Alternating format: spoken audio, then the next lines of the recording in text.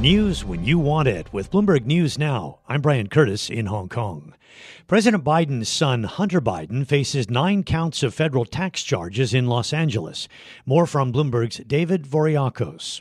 It expands on an earlier agreement in which he would have pleaded guilty in federal court in Delaware in July and avoided prison.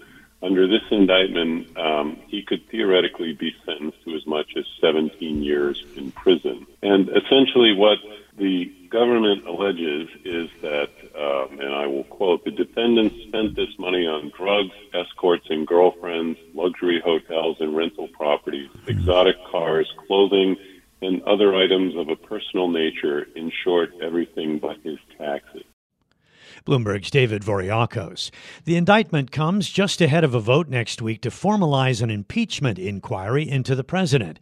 This revolves around Hunter Biden's overseas business dealings.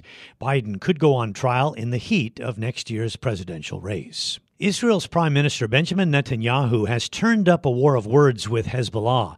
Netanyahu threatened to devastate Beirut and southern Lebanon if Hezbollah opens up a second front in Israel's war with Hamas. More now from Bloomberg's national security correspondent Nick Wadhams. There is a strategy here, and that is essentially deterrence. The last thing Israel wants right now is for the shelling and back and forth that has happened on the border of Lebanon to turn into a wider conflict that would divert more of its resources away from its campaign in Gaza. Bloomberg's Nick Wadhams in Washington. Hezbollah has expressed solidarity with Hamas. Both groups are backed by Iran. The DeSantis presidential campaign got more disappointing news this week with the cancellation of a fundraising event. Bloomberg's Ed Baxter with the story. About 3,000 donors were invited to a never-back-down super PAC luncheon to be held before this week's debate. A $10,000 contribution would have given donors access to the lunch where Casey DeSantis was scheduled to speak, as well as a ticket to the debate itself and an invite to a post-debate celebration with the governor. Well, just a couple of days prior to the date, Never Back Down decided to cancel. Scott Wagner, who leads the PAC, cited lack of interest. In November, a similar event raised $1 million. Ed Baxter, Bloomberg Radio. Chinese President Xi Jinping has told EU leaders he wants to build trust between the two sides. Xi met with European Commission President Ursula von der Leyen and European Council President Charles Michel. Von der Leyen said she had a good and candid exchange with President Xi. China is the EU's most important trading partner, but there are clear imbalances and differences that we must address. We both recognize the importance of de-risking and strengthening the resilience of our economies, and that is why the European Union is working to ensure the security of its supply chains, critical infrastructure, and technological and industrial bases.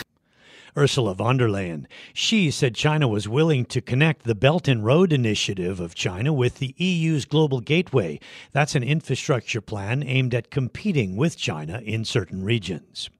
Well, the U.S. jobs report for November looms. Bloomberg's Michael McKee has a preview. We should be seeing signs of a slowing economy in the labor market, but economists say not just yet. The consensus forecast is November saw the pace of hiring pick up, while unemployment was unchanged. About 30,000 jobs won't be new. They will just reflect the return of auto workers to payrolls after the UAW strike. But hiring in healthcare, leisure and hospitality, and government should keep healthy numbers beyond manufacturing. Markets are pricing a lower than anticipated number, however, so strength could lead to higher rates as investors worry the Fed may not yet be done with rate hikes. Michael McKee, Bloomberg Radio. Broadcom says the rapid expansion of AI computing will help offset any slowdown. It said sales from networking semiconductors that support AI systems now accounts for 15% of total chip sales. CEO Hock Tan said spending on computer networks supporting AI is expected to double. More from Bloomberg's Ian King. AI was definitely a focus on the call, and there was definitely some excitement. What they said was, look, our networking gear, these are the switch chips which control the flow of data between computers in a data center. They're doing great. All of those powerful projections, such as the one that we saw yesterday from AMD, they're true. We're seeing the same thing. Bloomberg's Ian King. And that's news when you want it with Bloomberg News Now. I'm Brian Curtis. This is Bloomberg.